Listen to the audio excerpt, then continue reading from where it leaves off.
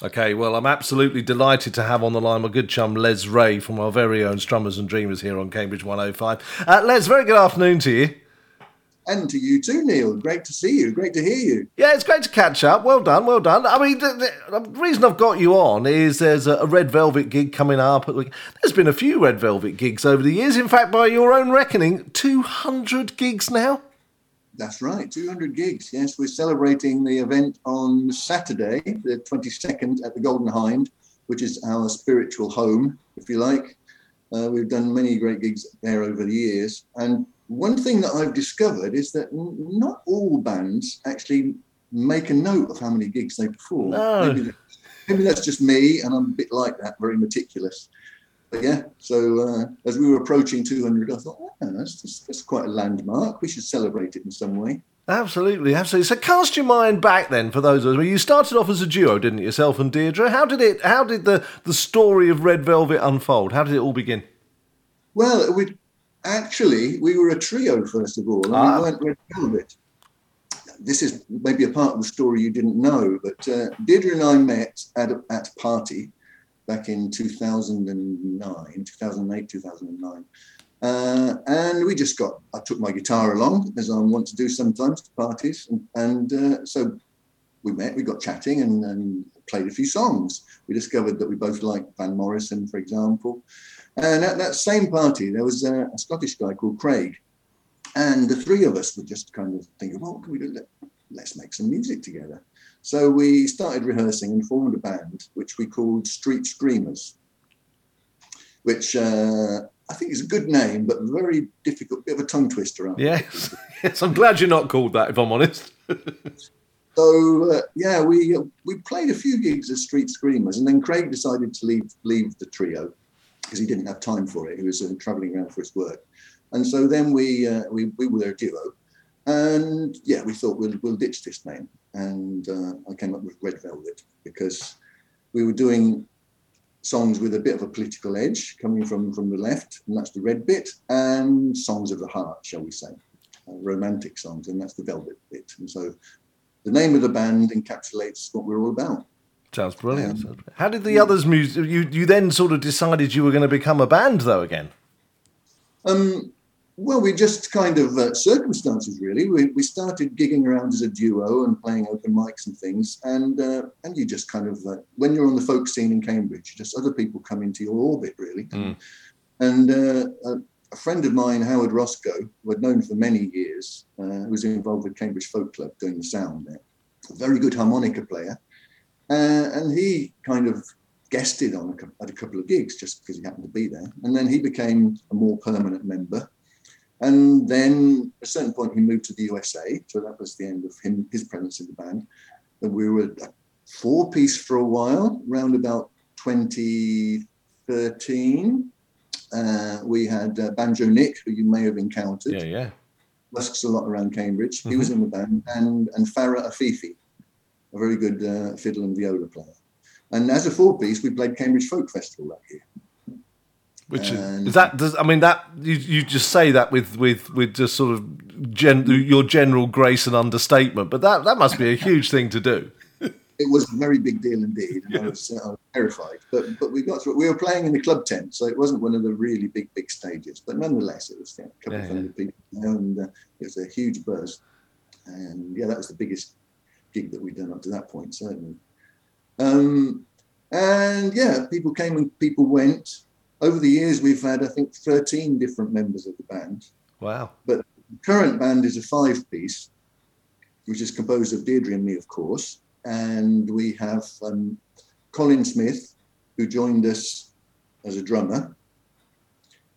And he was the kind of the earliest addition to this current five-piece. Mm-hmm. And we were recording the album Heartland Soul in 2018.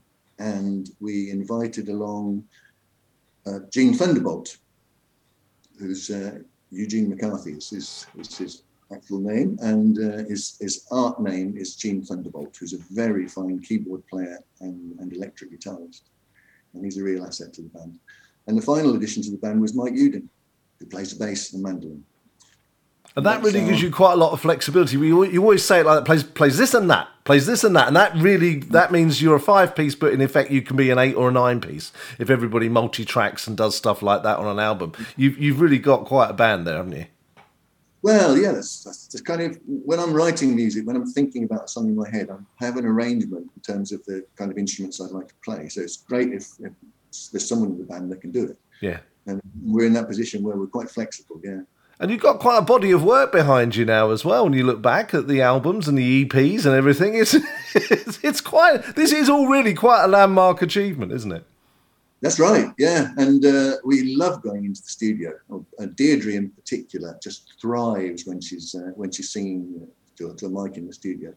And we've recorded lots of stuff over the years. We've got some new material. We can't wait to get into the studio and record, because our latest EP came out 2020. Perfect timing, it was ready just when COVID hit. So. Oh, thank goodness. At least you got something in the can by then. It's not like everybody else who was saying we'd written all the songs, but we couldn't get into the studios. That was their trouble, wasn't it? True, yeah. No, we had the album ready, but we couldn't actually perform it. So, COVID came and went, and then we basically had to start rehearsing again to kind of get used to performing live again. Excellent. All right, so talk us through Saturday's gig then. This is one heck of a celebration. How are you going to choose which songs you're going to play? How's it? Is it going to be representative of the growth, or are you just going to roll out all the new stuff? Well, I thought the best way to do it would be just to do it chronologically, to play the songs as they've been written and as they've been performed, really. So we start off with a couple of songs with just Deirdre and me, kind of reminding of the way we began, basically, when we were doing covers. And then the third song in, the first of my compositions, which is called Manifesto, because I'd been writing songs for years, since way back in the 1980s when I was living in Italy, but they hardly ever saw the light of day. And then after we'd started playing lots of covers, we're talking, well, we should do our own material. And Deirdre said, you got any songs? Have I got any songs? Let me go up in my loft. Brilliant. And we started playing, and that was 2012, something like that.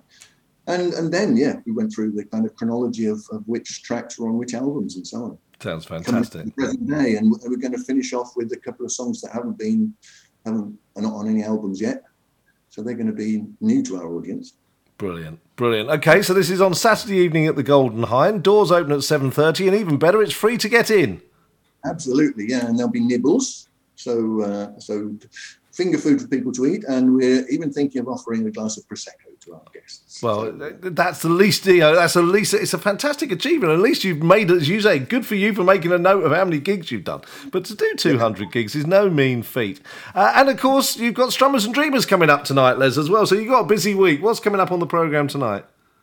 Well, tonight's show is, they're all a bit special, but I think this is quite a special one. We've got MP Clark, who is a singer-songwriter who was originally kind of involved in punk bands in the late 70s and 80s and things like that.